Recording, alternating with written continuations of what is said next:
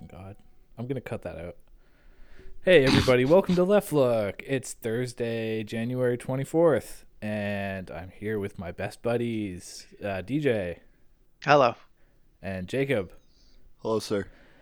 And we have a guest this week, if you didn't already put that together.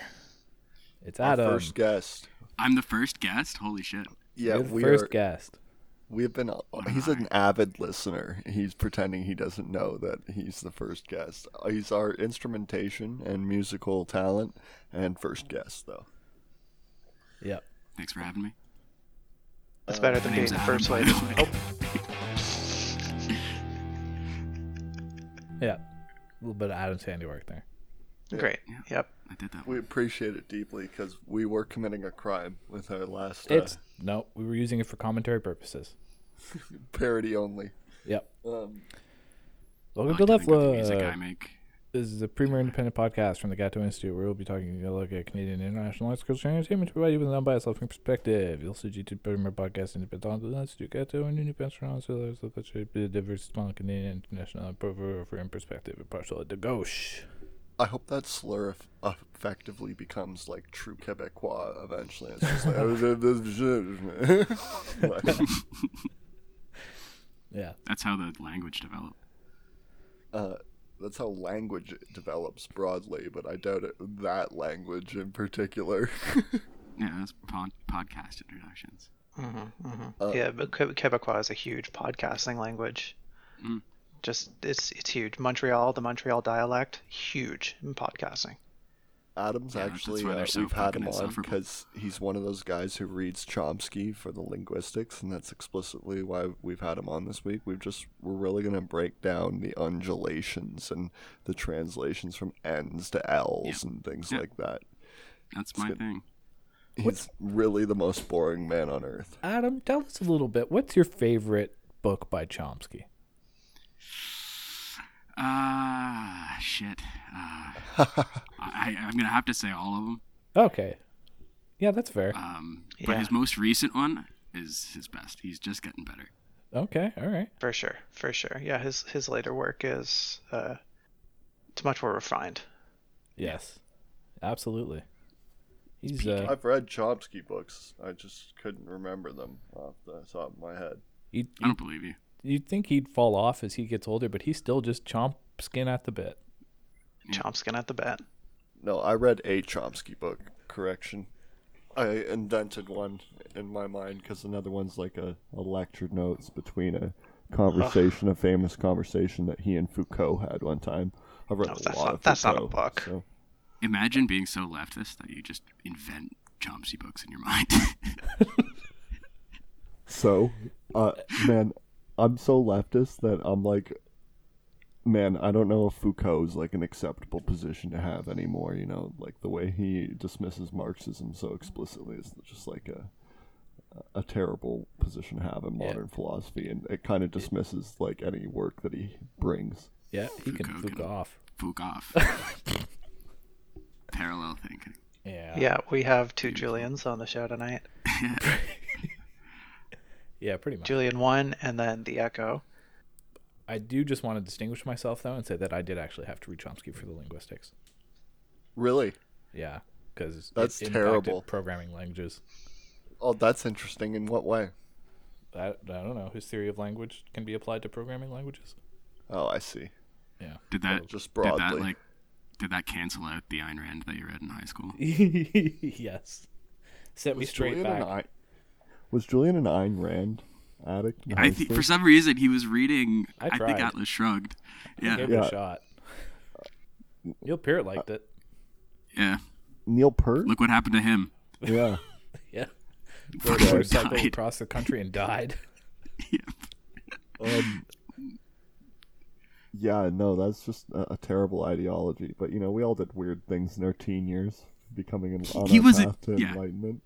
I've had a lot of discussions about Neil Peart, but he was repentant about liking Ayn Rand in his later years, and he not even his later years, like that was when he was in like college, when he was into it, when he was writing those early Rush albums, and then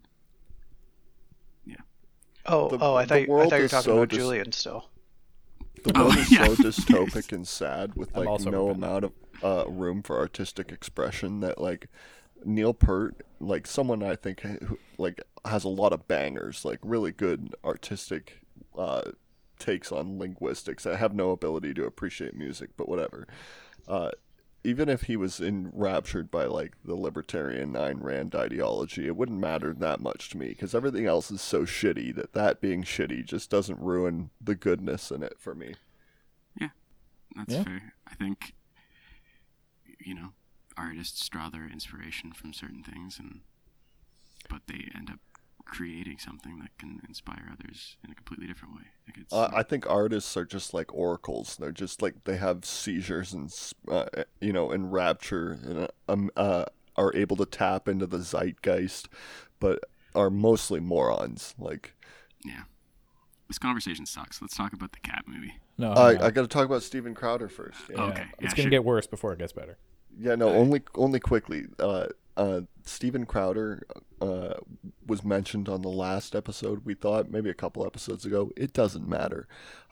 He's in the news right now because Ben Shapiro's company offered him $50 million, and he's making this big stink about how Ben Shapiro's company buddies up to big tech, and he rejected the offer, and it's because if he gets demonetized on YouTube or Twitter, he like loses 10% per big company. He gets demonetized on it. But it was like $50 million. That's like so much money for what he fucking does. Yeah. But there has been all this drama on the right, intra-right violence, and a take that I haven't seen yet that I'm going to put out into the internet is that Candace Owens is taking advantage of this to mend her Kanye drama that was just like 2 weeks ago, where she was like on the side of like a Jew-hating black Hitler, right? And at the same time, she's working for Ben Shapiro, who is like the most Jewish man in America. Yeah, exactly. Right. And so her fucking immediately jumping on this fight over some bullshit contract thing, like with all the violence and ability to draw cameras towards it as possible, is because she fucked up not like 3 weeks ago and nobody can remember a month ago. And that's that's going on. Anyways, that's the end of that bit. Thank you for letting us formally know. I knew very few people who you just talked about, but I'm sure everyone who found it informative thanks you. Yep. So on Nobody a watches scale, this show. on a scale of Neil Peart to Kanye West, how redeemable is your right-wing ideology? My right white if for like, at what point does it get to a point where like you can separate the music that they create? If you're an actually like an awake person, like not an NPC, and you can form a consistent thought and a political ideology, I hold you to a radically different standard than the everyman. Yeah. In my eyes, Kanye's already redeemed just because he wrote in Paris. Yeah, like Kanye, there's no ability for me to hate Kanye because he's just off. He's just a sick man. No, I totally agree. I think he's been given a platform and he shouldn't. Yeah, like he shouldn't be talking. Like it's like the only he's a sick man. He needs help. Like that's been clear for a long time, and we're just seeing him spiral. The only reason he had the ability to succeed at all is because the environment, the capitalist structure, encourages only like the most con man, the most psychopathic con mans that get imaginable, right? And him just like believing that he's Black Jesus or whatever is just like Jesus.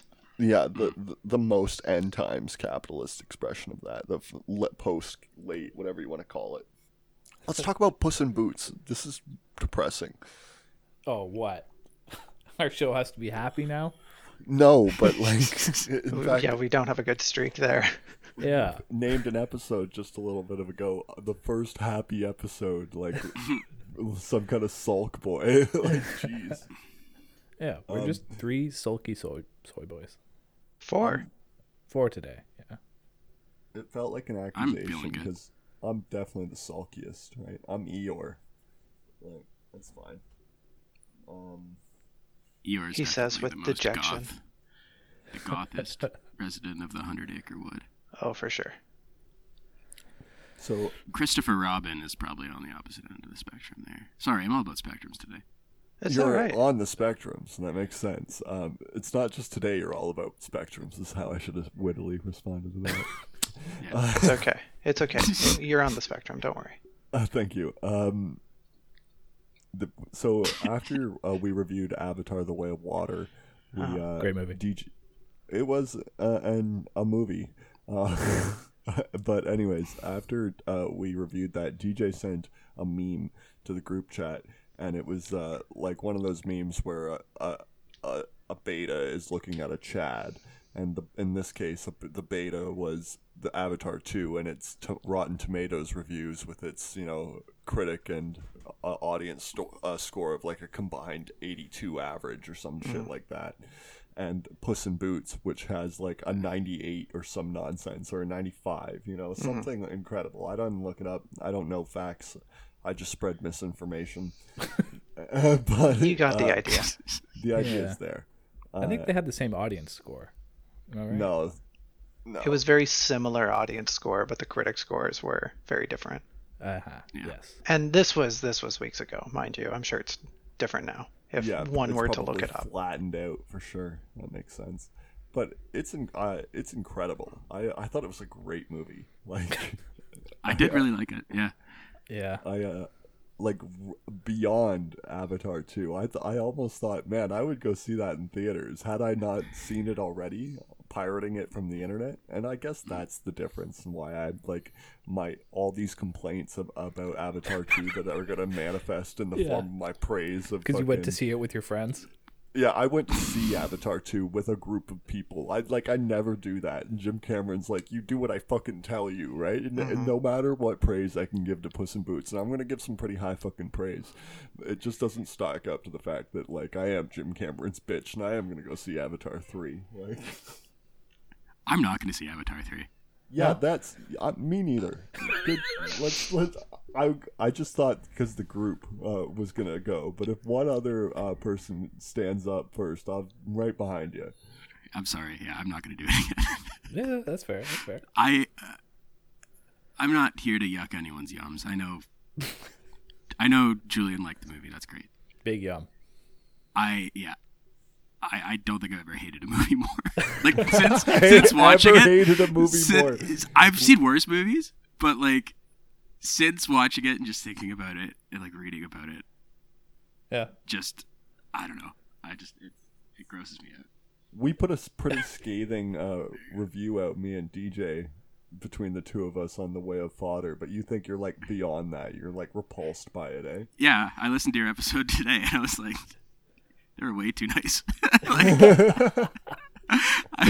We're dealing with the internet. The internet loves it, right? Most people are just off, right? They're like, "Oh, it's so pretty." Like, I don't even think it looks good. Like, the 3D, like, sure, the technology is, I guess, good, but like the cool thing for me about the first movie, which also wasn't my favorite, but like I enjoyed it at the time. It was like kind of like a cool alien world, and there was like all these cool creatures, and the bioluminescence and all of the the floating mountains and all that cool stuff. But then this whole movie takes place on the fucking beach, like and then like swimming around a coral reef and stuff. Like that could have been on Earth. Being unfair, Adam. When it's not on the beach, they do shot for shot remakes of the original movie. Yeah. So I mean, that's not my biggest issue I have with the movie. What is it? Why are you repulsed? I just didn't like it. Like it was just. It felt soulless. It felt like a soulless cash grab. Like I said. I don't think it was a cash grab. I think James Cameron fully has his heart in this thing. I just think he's not a good writer. Ooh, man, that is such a like. Have you seen Alien? Like, I've seen Alien. I don't think Aliens is a particularly well written movie. It's fun. It's entertaining. I mean, that I accept that Aliens 30 years later can just be a soulless cash grab and just be like light entertainment and just be okay. You know what I mean? But like Avatar 2, he's like made out to be his like magnum opus, like his life and all of that sends a and message. Like in a complete vacuum, if I'd seen this movie and it was by some like no name guy, and I probably wouldn't like it, but it wouldn't make me. I wouldn't hate it, But in like given the context of the amount of money that was put into this movie, how this is this director's supposed, magnum opus thing that he's put his whole soul into, and then this is what comes out. It's just sad. Like sad, yeah. Well, I'm like, glad that you're. And I know, and it speaks to a lot of people. I'm glad people like it. I like tons of stupid bullshit too, but like, but I don't know. It's just every fucking line of dialogue was just bad, and every character Sully was just stick together. not. And it's like every character was just so unlikable to me. That's not true. There's a couple characters I liked. Ahab was a crowd favorite. I hated. He was maybe my least favorite. Jesus, you're just a dour man. Maybe I like most things. You on our side. I like most things. That We're is true. I very rarely see a movie that I don't like. I could usually find something I like in a movie. This was the first time in a long time that I've seen something and I was just like, no, not for me. Okay, yeah. On to Puss in Boots here. Puss in Boots. Love Puss in Boots. It was really good. So we invited Adam on because one, he did our music and we're looking to get into interviews, but and this is a light transition. But two, I knew that he had watched the entire animated series on Disney Plus, and I know I'm kind of outing him saying that to an online crowd, but like, I don't think it's a negative at all. And honestly, I appreciate the lore master position that you can occupy here tonight. Like, I'm glad you did invite me on because I hadn't thought about that series in a long time, but I really did like it too. It was, I think on IMDb it's like a dude, for you to come in here and just shit all over Avatar 2 and then just be like, the Puss in Boots animated series. I would 100% stand by it though. Like, it is the animated series. It's cute. It's well written and it's like, there's some good jokes in there, and it was a nice. I think there was like 12 episode seasons, 5 or 6 seasons, and like it was just a nice kind of story, and it wasn't like every episode was, there was like a monster of the week kind of thing, but there was a story progression throughout the whole thing too, and I liked it. And this movie reminded me a lot of that series, honestly. Mainly because of the character Puss in Boots was in both of them, but does it was kind of the same. Banderas voice in the animated series? No. There's a pretty convincing stand-in for the series, but he was missed. I started watching it today, and about 3 minutes in, I realized I couldn't peg if it was Antonio Banderas or not, and I was like, I'm just gonna watch it, and then I'll look at the end, and then it was him, and I was pleasantly surprised because like I'd already fallen in love with the movie and thought it was a great character. He was a great character and had done well and all that shit. But like, yeah, he did a really good reprisal of the role. Did you guys? I don't know if we're gonna have like a structured discussion about the movie or go turn by turn, but I was gonna ask, did you find the movie funny? Yes. Yeah. No. There were some lines that were obviously, intended for a more family audience, and a lot of visual gags that were maybe a little crass, but when the on the whole, I'd say probably not, but there were some very funny lines and very funny moments. Yeah, that's what I'm trying to get at. There were definitely moments. But like it didn't live up to the Shrek genealogy where it's like there should be some terrible fucking really crass humor that children don't get and it's like directly to the adult audience. This was just like a really family oriented movie in my opinion, like really well wholesome. Yeah, and when I accepted sorry DJ. No, go ahead. I was just gonna say when I accepted, okay, this is like a family movie. I'm not gonna find it funny. I found myself enjoying it a lot more, like for what it was, and I think to compare. Wait your turn. I want to talk. I want to say a thing. I think to compare in that same vein that that it is a family movie, that it's not trying to be Shrek, is it wants to be a film of its own merit. Similar to or comparatively to the first film, which was very much like an offshoot of the Shrek franchise, trying to capitalize on it. I don't know. Did you see the first film? Did you see at the end where they gave the like a what's it a cliffhanger, and the cliffhanger For sure. is Yeah. we're gonna go link up with far For sure, yeah, linking it back I like into, that. but I think the film itself is I not guess. trying to be part of the Shrek overarching thing. It's very much trying to be a Puss in Boots film. And I think this is the first Puss in Boots, or the first thing in the Shrek universe that that takes place after the Shrek movies, because the other Puss in Boots, I think the show and the first movie are prequels, right? Yes, they are. Yes. I don't totally remember about the show, but I think it was a prequel. Yeah. Yeah, and this one's after it was. Shrek is dead, right? Yeah, Yeah, oh, yeah. Shrek is killed. The When first did episode, Shrek yeah, that's die? right. Shrek 7. The first No. episode. The first episode ahead. of the series starts with the life leaving Shrek's eyes. All right. Despite this being a really like family-oriented kids show, I really liked. Well, one, how it going back to what you guys just said, how it made it its own thing by using those fairy tales that were lesser known. I mean, I guess Goldilocks and the Three Bears are in Shrek 1. I remember seeing them now that I'm thinking about it. But Yeah, there's like there's a a lot throwaway of that. line. Like in the Shrek universe, there's lots of reused characters. Because in the fourth Shrek movie, which I think I saw Jesus. maybe once. wait, no, that's the Rumpelstiltskin one, right? Yeah, so I've yeah, seen it. Rumpelstiltskin's like huge role, and then but he's also in an earlier movie, but he looks Oh, totally probably in, different. like, Prison Line in 1 or whatever, right? right, That's pretty cool. yeah. So there's lots of that. Like it's not there's Retconning not- is not a sin, and I wasn't gonna like really lay into it for it. Like, it no. was I was just pointing out like it happens in the Shrek universe. The writers of each movie don't talk to each other, but that's fine. Besides the real villain, the John Mulaney character, the thumb guy. What's his name?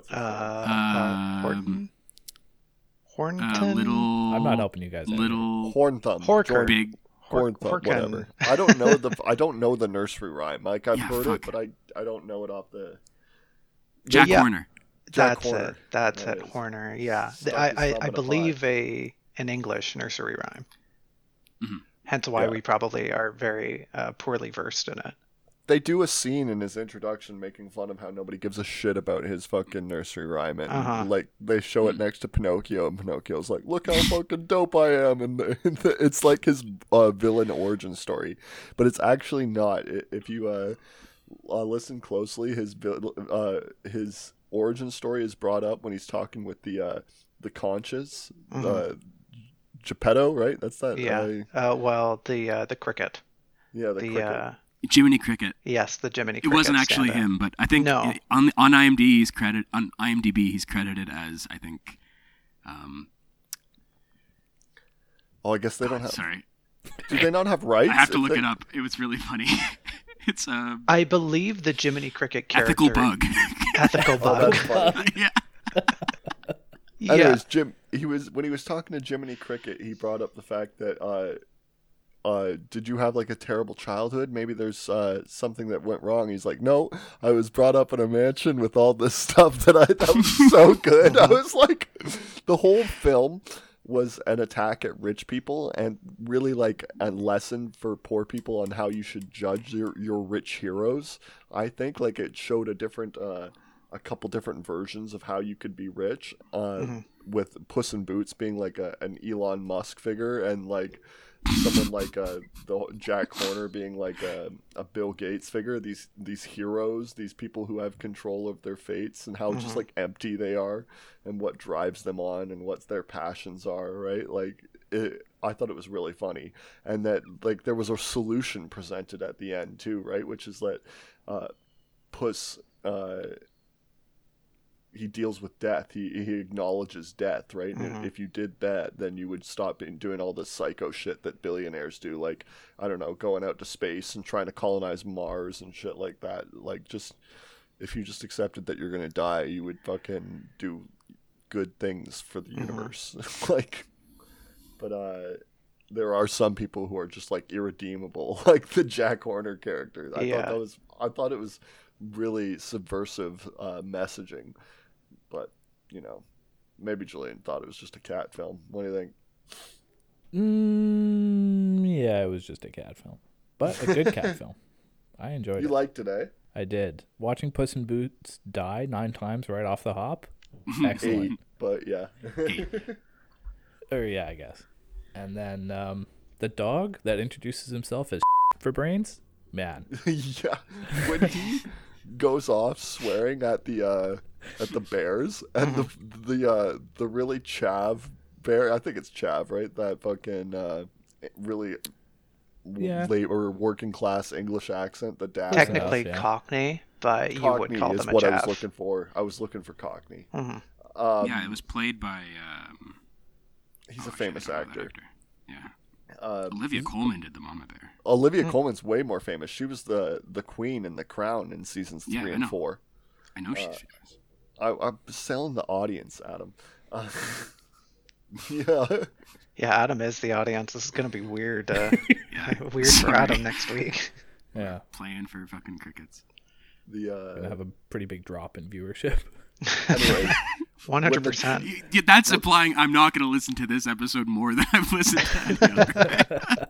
He just admitted online that he's more inclined deeply to listen to narcissistic. this. Yeah. But anyways, when the dog was doing his bleep swears at the English dad, and the English dad goes, "I like the cut of his jib." Like, I love that. Like, the swear words connected them. Like, that was so good.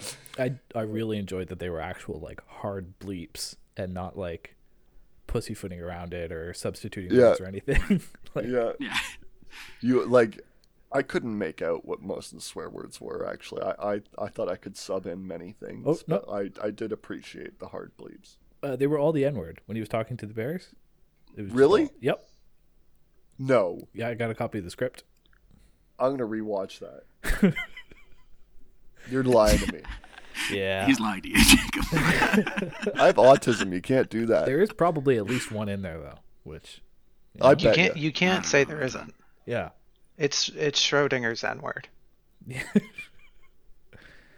Yeah. No, that Anyways, part rocked. So my evidence for this is like a moral lesson against rich people was the intro, and I thought it really early, and it came from the intro when he was doing his little party and he had all these people singing his name and he was giving them shit, giving them stuff, and it was when the rich governor came in, and like everyone hated this guy, and he's just like this rich fat noble guy who's like he's got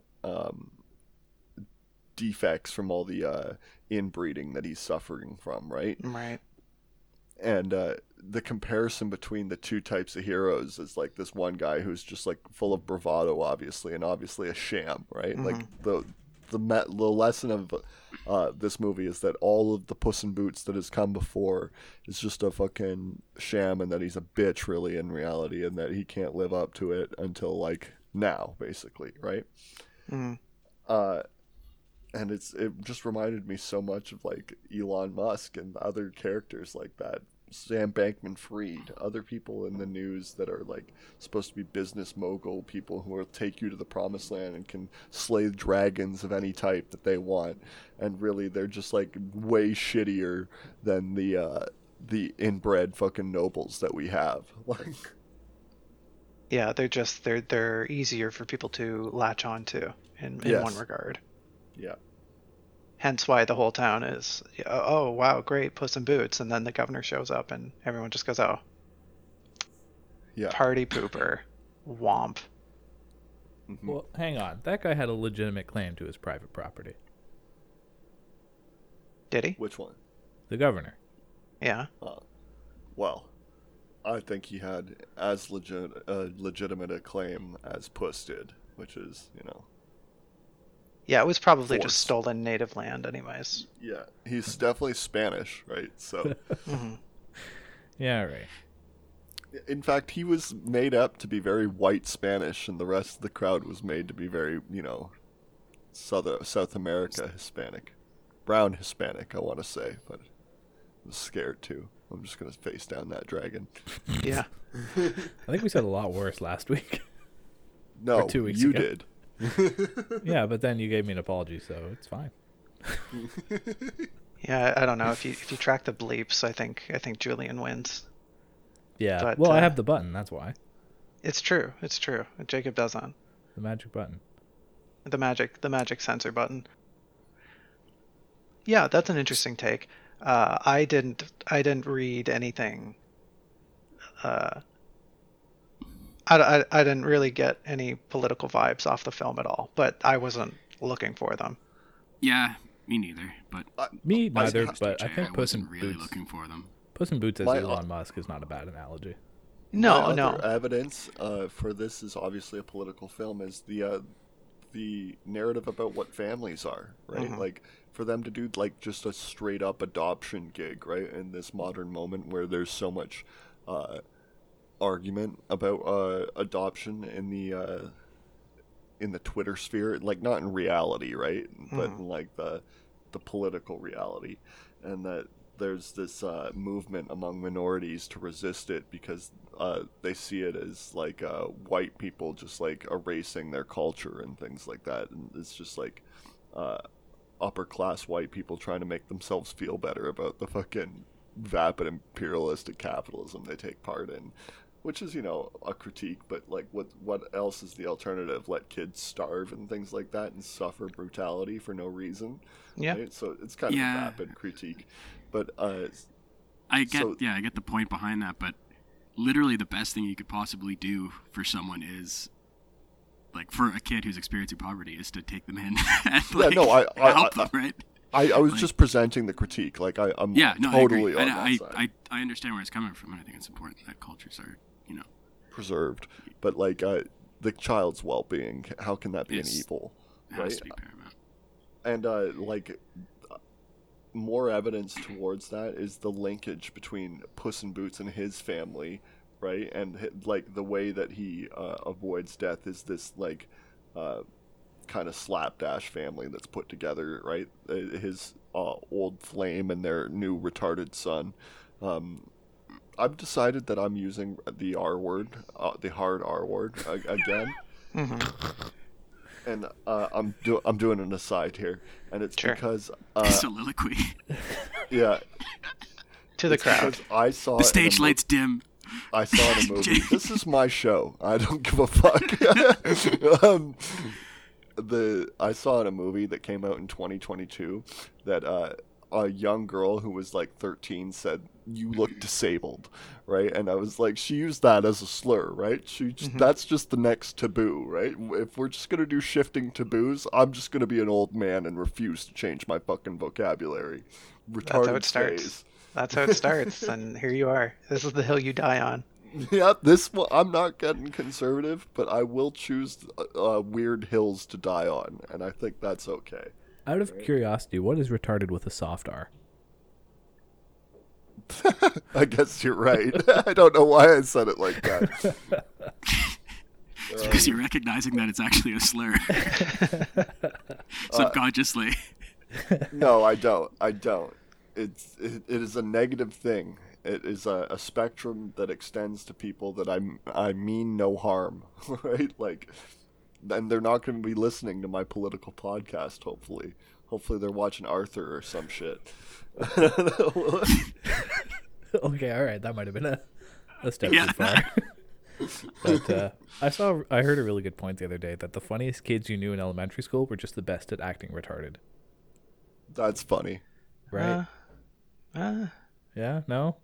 No. I mean, I'm outnumbered here. I went to a school with a bunch of hicks, and so like that gag was common and always just super offensive. And that's true. It was never funny to me. But I am a terrible child and a terrible adult by proxy. That could be argued. But I digress. One time on my quest to make our French teacher cry, kill herself. It was all our quests. I got up on a desk and jumped off it and tucked my legs in and flapped my arms and said really loudly aloud, "I'm an eagle." and I thought it was the funniest thing I've ever done. I still to this day think it's hilarious. Let's deconstruct that joke.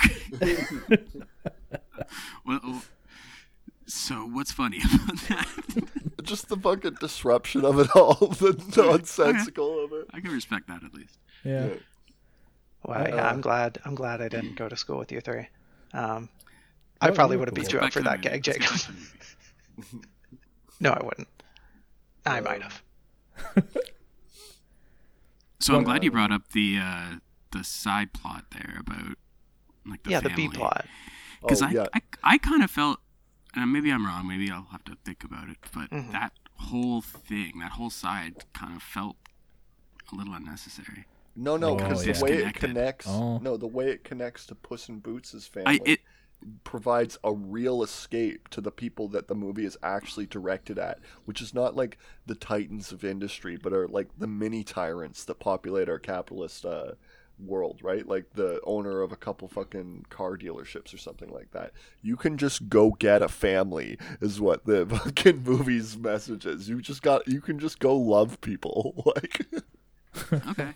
But I just kind of felt like I hate to say this because I absolutely love Florence Pugh, but like, the person who played Goldilocks. Oh, okay, yeah. But she's what else is she in? I looked. She's in a bunch of shit.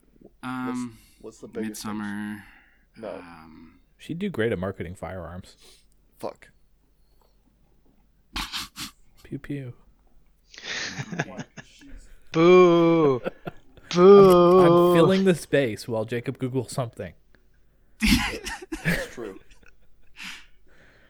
Yeah, I don't know. I kind of felt like every time that it drifted toward that, like I don't really have a problem with it. Nope. Like she was in Black Widow most recently. I guess she was the Scarlett Johansson's cousin or whatever. Sister, yeah. No, I'm with you though, Adam. That felt like unnecessary woke nonsense. No, but I didn't have a problem with the messaging, and I think it could have been integrated in a little bit better. Like what Jacob's saying, it does kind of fit with the plot of like the A plot of the movie, but it kind of felt a little disjointed, and that's really my biggest criticism. It felt disjointed, but did you not cry when the mama bear got fucking hurt by Goldilocks and was just like, "Well, no matter, dear, we'll get you whatever you need."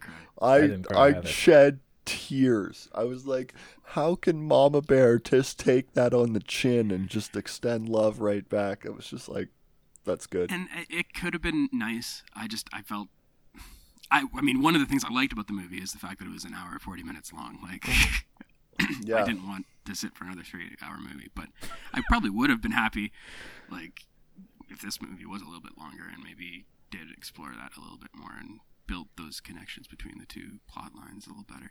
We're doing Lawrence of Arabia next week. But the other thing is, I did like the idea of it being like kind of a, multiple factions of people all kind of chasing the same thing. Oh, like that's kind of an interesting. Yes. Like that's always kind of a fun. Like almost like a rat race kind of thing, where you're kind of following these people. They're all in the same goal, and they're all kind of it's a fun. That brings me to something else I wanted to mention. This movie felt a lot like Bullet Train. That's funny. For exactly that reason. That's a big circle to come back to. I did go and watch Bullet Train, Julian, after trying to predict the plot of Bullet Train, I don't know, some 10 episodes ago. I had no idea what happened in that film before I'd watched it. The nonsense that I spouted online. I mean, you were close enough based on the trailers, but... Yeah. Yeah, no, the movie's great. Yeah, whole bunch of characters pursuing the same goal. I feel like the British Chav Bear kid was in Bullet Train as well. I'm not sure about that. Oh. That could be me just saying partially, not really racist nonsense, but definitely nonsense. I mean, racist. Come on. Aren't you English? I mean, not really. I'm Canadian. Oh, yeah. It's impossible to be racist against English people. That's true. I know. I did it. I did it very well. I pulled a good gag today with my sister in a Costco today. We were hating on English people in public. It went over very well. Oh yeah, swimmingly. No, because there were English people like right behind us, and they were very upset. What'd you say? Just called them imperial dogs. Okay. So something about thanking them for inventing slavery and ruining the entire Western Hemisphere or something like that. Nice. But yeah, to get back to things, I think that Adam makes a good point. This guy was not Bullet Train. This was racist. Yeah, of course it was. Of course it was. Was that not obvious? I think two people sound the same. That's not racist, is it? No, well, he's black too, right? So it's not. I thought you were talking about the black chav guy from Bullet Train. So now, if you're black and you're English, you're one guy. There's only one black English guy. Well, I guess there's him and Idris Elba, and since this guy is bad looking, it can't be Idris Elba, right? Like. So you just Googled and confirmed that he wasn't in both movies? Mm-hmm. Okay, I appreciate that. That sets my mind at ease. DJ was saying I had a good point about something. Yes, thank you for allowing your ego to return us to the plot. I think you make a good point that the B plot it felt a little flabby. I think it could have been tighter. There were definitely some moments when I just wanted to get back to the main thing. That whole bit where they're like in the cabin back at home and Goldie's having this reminisce, but she doesn't really come to terms with anything until a few scenes down the road when she's really pushed to her extreme. I don't know. There felt like that was just, they were just checking boxes, essentially. But that was the big reveal of her, like, her villainy, right? In that home space, that she in her childhood, like, her most treasured possession was that library. I think that's what DJ's saying. That's what DJ's saying. It was an important moment, but it wasn't really like. There was no capitalization build an emotional on it. Connection. Yeah, it was hard. They just immediately skipped over to like, here's Puss and Softpaws. Just, oh hey, they're trying to get the map. Oop-de-doo. And they didn't. I don't know. I felt like they could have incorporated her struggle into that scene a lot better. But they're just like, okay, nope, they're back to the Three Bears and Goldilocks like right off the bat. Okay, counterpoint. The parts when they were looking at the map early on and the environment changed, right? Mm-hmm. I thought that was cool the first time it happened. Mm-hmm. And then the next 3 times it affected the plot, I was like, this is fucking terrible, right? Like, you need to choose a different plot device than the entire world changes, right? And, I thought that was... I wish they'd used that more, actually. Yeah, well, maybe I'm just out of the group on this one. I think it was interesting world building to have characters' own deep vices and controversies reflected in the world itself. I thought it was really shallow that I guess the dog is not just a dog. He's a very innocent and abandoned dog. Never mind. I'm going to retract that criticism. Sure. I think, and I don't want to sound like I'm lampooning the B plot. I think it acted as a really good mirror. It really reflected what Puss was going on with, what he was struggling with. The side that wasn't the whole mortality bit, the whole like coming to terms with this weird found family, and Goldie's whole struggle with trying to push away her found family.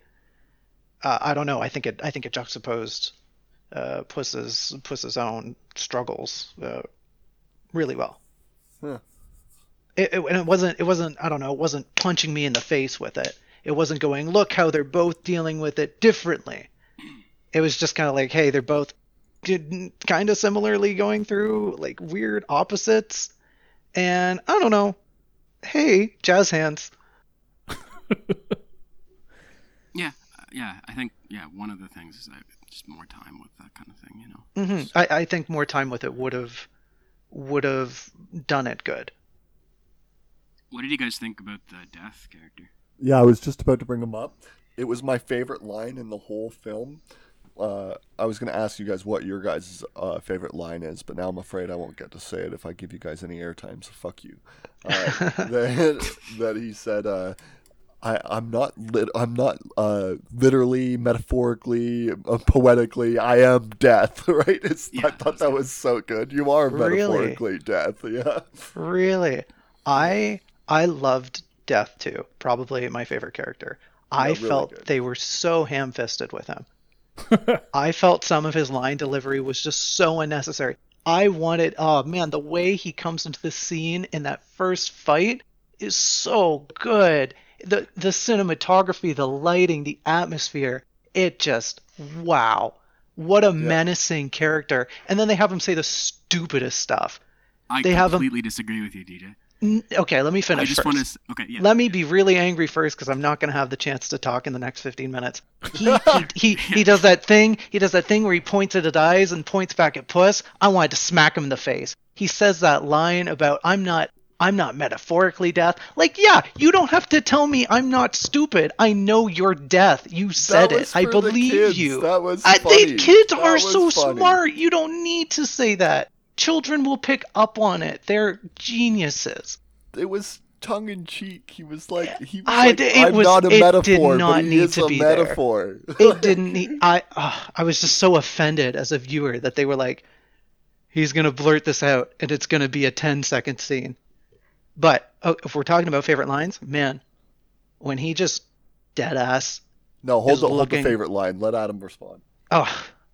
Okay. Well, I kind of misunderstood what DJ was going for. I don't necessarily disagree with what he's saying there, but what I was going to say is I liked how, at least as he was introduced, it maybe didn't go quite the way I wanted throughout the rest of the movie, but I liked how Death in this movie, instead of being kind of the dark, stoic figure that he's usually portrayed as, he's just kind of portrayed as being like this really creepy, kind of almost crazy guy. Yeah. You know? He's a furry. I guess, but like, sure, but I mean, like, he's like unsettling on a level that, like a furry. I'm like not a milady. I'm talking about guy. Like, yeah, he's like, you know, almost kind of awkward and like not, you know, like usually when Death is portrayed, it's like, you know, this quiet figure that's like, you know, I you know, rule who dies and what. Like it's a very kind of like solemn, stoic figure. But this guy's just like crazy. Like I need to kill you. Like you are violating the rules. I'm gonna come and fucking rip you apart. Like it's a scary portrayal of Death that he doesn't usually get. You know, he's the kid in your class that if anyone's gonna bring a gun to school, it's him. Exactly, Julian. I want to extend off that. And to me, just thinking about it now, like if I'm going to attach it back to the rich people advice line that I was doing as the message of the movie, if Death is going to take us on a personification in the real world, right, that is the fascist kind of semi-movement of the right-wing Republican terror organization, Al-Qaeda, right, that is kind of sparking up throughout the south of the United States right now. He is that kind of online kind of furry who's just like awkward and can kill a whole bunch of kids at any time and be the responsibility of your fucking actions in life, basically. Yeah, he's one of the Nazi furries. It makes sense now. So yeah, I just thought that was kind of a portrayal that I haven't really seen before. I'm sure it's been done, but yeah. Before we hear DJ's favorite line, I just wanted to say I almost turned around on my love for the portrayal of Death when after all this hatred that he has, after Puss learns his lesson, he just goes, well, that sucks. I'll see you later. That sucked. I was like, that's lame. What else do you do when the whole moral is Puss comes to terms with morality or mortality? I think they should have given him his lives back all the same. You know what I mean? Like, really? No way. What, that like would have been. Wish? Yeah. He actually learned something. Why not reward him? Because that just absolutely defeats the purpose of him learning. Then what's the point of learning anything? Because he grows as an individual. Now he can live like every other human. Now he has to work 40 hours a week to support that fucking dog. Like. He has a lot of money. Like, did you see come on, that was a joke. Like... I know, he's Elon Musk, for God's sakes, is my argument. Like, so yeah, DJ, what was your favorite line? Selma Hayek was the soft pause. Mm-hmm. I've always been all in on Selma Hayek. I don't know about you guys, but like, I went into her first. Shut up. Like ever? Like before Jacob. Like first? Yeah. Wow. How old were you? Young. Oh, Julian. Like really bad young? No, like legally, like she won't get in trouble. But Oh, are you sure? Yeah. DJ, Okay. what was your favorite line of the movie? I feel like the parameters here Actually, have changed. real quick, I want to talk about. DJ will not get to talk. Sorry, go ahead. Sorry, DJ, go ahead. No. Okay.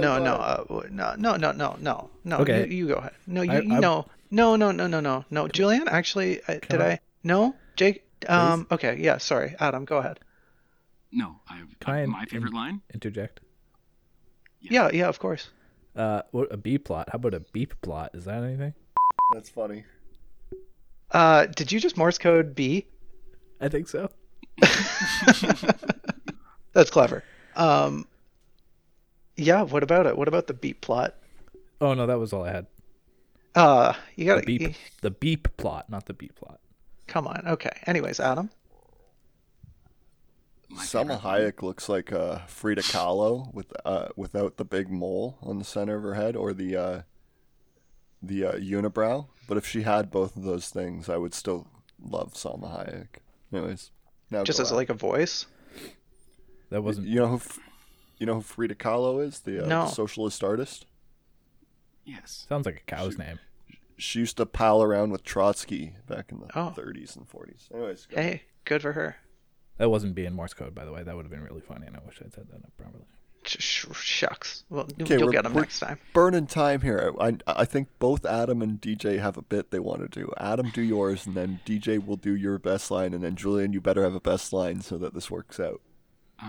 If I don't have a best line, I'm not someone who usually remembers quotes. No, I thought you said you had a bit to do. We're glossing over your best my line. bit was interrupting DJ, and I did. Oh, Okay. that's funny because my bit was being interrupted by you, and I honestly I was going to burn the next 8 minutes by allowing you to interrupt me, thus infuriating Jacob. And I was really hoping the last minute would just be Jacob. I guess if getting I up and had a leaving. favorite line, it would probably be something that the Ethical Bug said, because I really loved him so He was much. funny. Yeah, he was amazing. On one hand, I wish there was more of him, but on the same time, I'm glad. Like They it was rid kind of him like at the perfect yeah, time. yeah.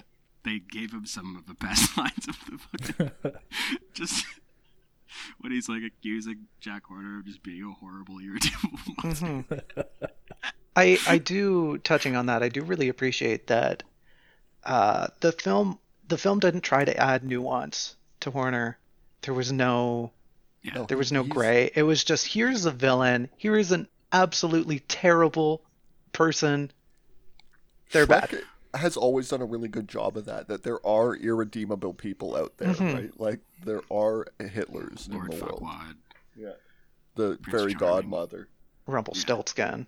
Yeah, they Yeah. all are dealt with permanently. Like, there's no fucking resolution where they live happily ever after. One's eaten, one is turned into soap, right? Like, they're violently ended.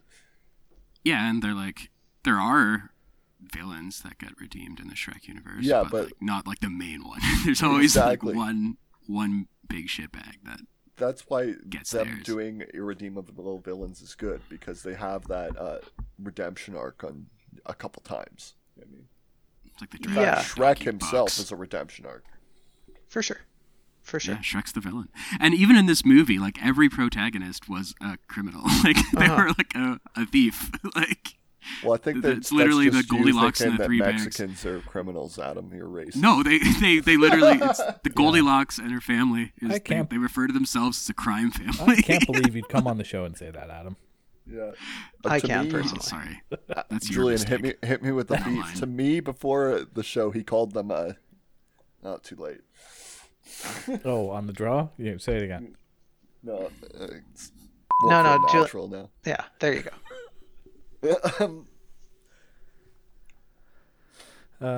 Just being me, Papa.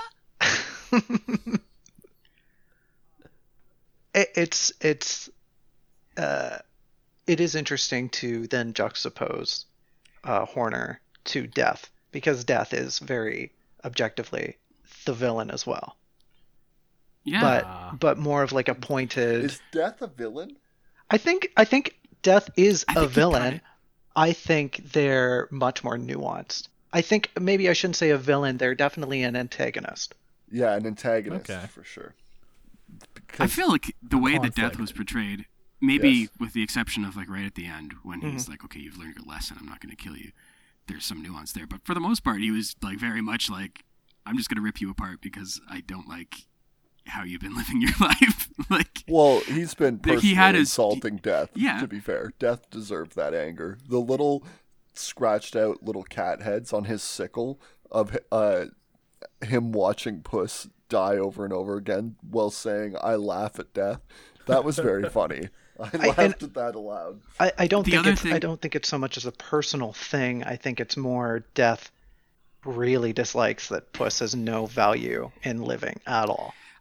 I guess there were a lot of cat characters in this movie, and I don't think any of the other ones talked about their 9 lives. Mm-hmm. You know, Yeah, it's not just Softpaws Puss, though, didn't- right? Women don't mess around with their lives. They just, they keep their lives. And that's why Salma Hayek didn't talk about her past lives. She's still got them 9 lives in the bag, baby. So do you think that like when a cat gets like really, really old and they haven't used their 9 lives, they like die of old age and then they come back and then they immediately die again? That's an because interesting they're, like- question. Because- I assume it and they just operates burn like through their 9 lives in like the span of like 30 seconds just because their assume- body cannot support life anymore.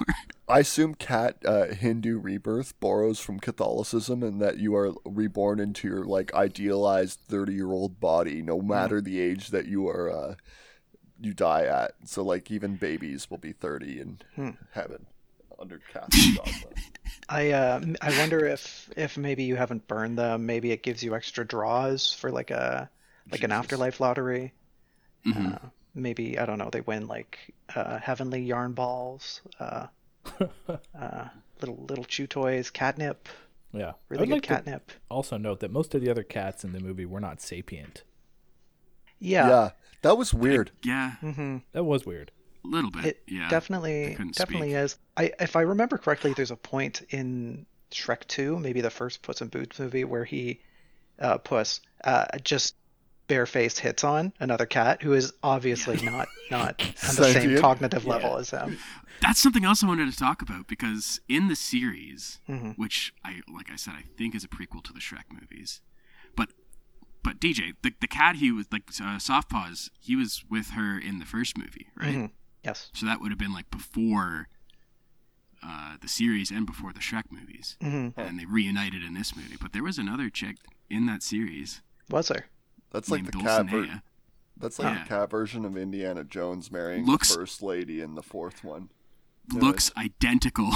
Yeah, I guess that is a good parallel. Looks almost identical to this one, but she's like white instead of black. But I thought it was weird because like that whole series like builds up their relationship, and like at the end, I think they both leave the town together, and then we just like have no idea what happens to this. We know they tried to cat get chick. married and they failed. No, I'm talking about the other, the one that he gets with after. Oh, so they there's broke up another the first cat time. woman? Oh, I just wasn't that made me think. I do have a favorite line in the movie. It's when he is apologizing to her about leaving her at the altar, and she's like, "Oh, I didn't show up." Yeah. I didn't believe it. That was a really good. I laughed at So that line. funny. Yeah. Yeah. Okay, just to close out the episode, I wanted to talk about to shift to some international politics. hang on, Can I get one more stinger? Whoa, Yeah, whoa. one more stinger. DJ, what was your favorite line of the movie? Death says pick it up, and wow, I got chills. Okay, all right, yeah. Oh, Just the delivery, the scene, the way the it goes first on. time? Yeah, when he says pick it up and Puss just shits a brick and runs away. Like, yo. We'll just run a little long. I was good. completely agree. That whole you mentioned this earlier. That whole first scene with Death was just perfectly done. Brilliant. Oh, some of the best animation I've seen in, I think I want to say like decades. The way they Yeah, I handled love the action, animation It style. was good, yeah. Yeah. The way they handled the action was so fun and like engaging, but it looked like it saved so much money as well. It must be Yeah.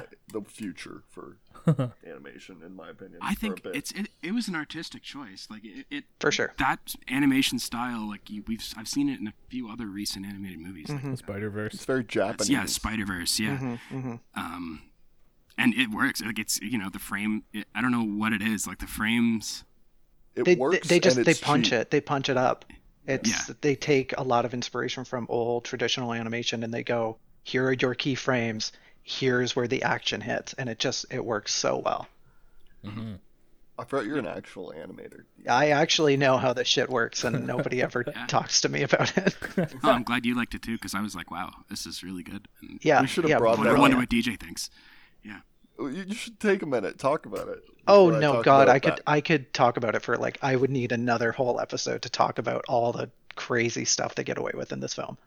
Okay, I'm going to ask you next week, but I want to talk about international politics before we close out. And you want a stinger? Can I get a stinger? Yeah. Absolutely. BlackBerry. Yeah.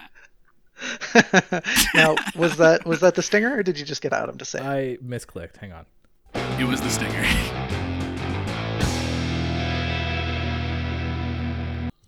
All right. Since we have a guest this week, I just wanted to ask a person that isn't just plugged into this shit. Maybe it has extended to a regular damn person. Have you heard of the city Bakhmut, Adam? I didn't agree to this. Okay. No, you did when you came on. Yeah. Yeah, you signed that waiver. Bakhmut? Just say no. No, I haven't. Yeah, perfect. I was really hoping you'd say I was really hoping you'd say yes and that you'd seen it on CNN. But anyways, no big deal. I've been very isolated the last couple weeks. Fair enough. Stuff. My computer's not working. I've just been playing guitar. I think not even on my phone. I think last week, I don't think the episode is up yet, but I said that I could confirm that Soledar had fallen, which is just to the north of Bakhmut. The train station, right? Yeah, the train station has fallen as well now. That was the last holdout, the last time I reported to you. Yeah, in Soledar. This is in Ukraine, by the way, Adam. Yeah, I figured. And the city that they're trying to get by taking Soledar to the north is Bakhmut, which is a big city in the center of the line, right? You got to take it to be able to crack the line because it's a supply hub and it's interconnected with all the rails, and the town itself operates as a fortress, right? All these reasons you got to take this fucking city. I think they've taken it basically at the time of speaking, the Russians. They're in the middle of an offensive and it's being really quieted down because, propaganda, we live in a big brother state.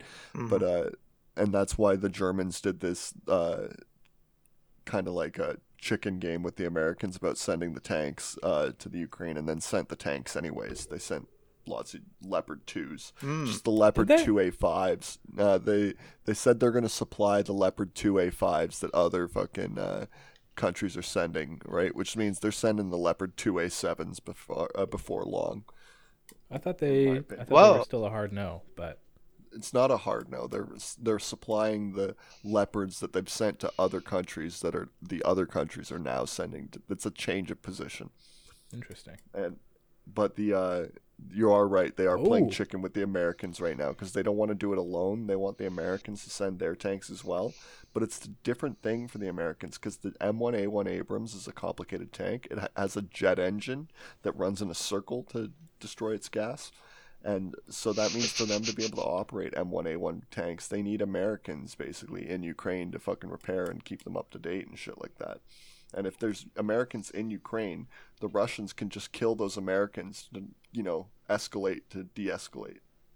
Actually, I'm Googling here just to keep myself in the loop, and the Americans have said yes, they're going to send up to 30 tanks, apparently. When did that happen? 51 minutes ago, according to BBC. Damn. So it is escalating. And I am going to be right, Julian. He will throw a nuke, and then we got to get clips of me saying that That's everywhere. me being right. I guess it's us being right. Come on. We're in this together. These are even all, Adam now. These are all left look predictions coming true, and yeah, now Adam's implicated.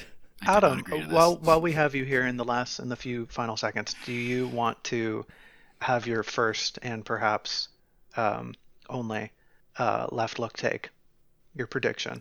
Oh yeah, make a prediction about anything. Sure. Summer's coming. No, hang on, we gotta wait for Adam. That's my prediction. Can I just have a final word? Sure. And then we stop the episode after I say it. Okay. No, well, Julian has to say. I'll say summer's coming. There you go. Okay, now Adam with the final word. Okay. Yeah. Okay. Oh, now? Yeah. Now. Yes. Okay. Pussy and boobs. Oh.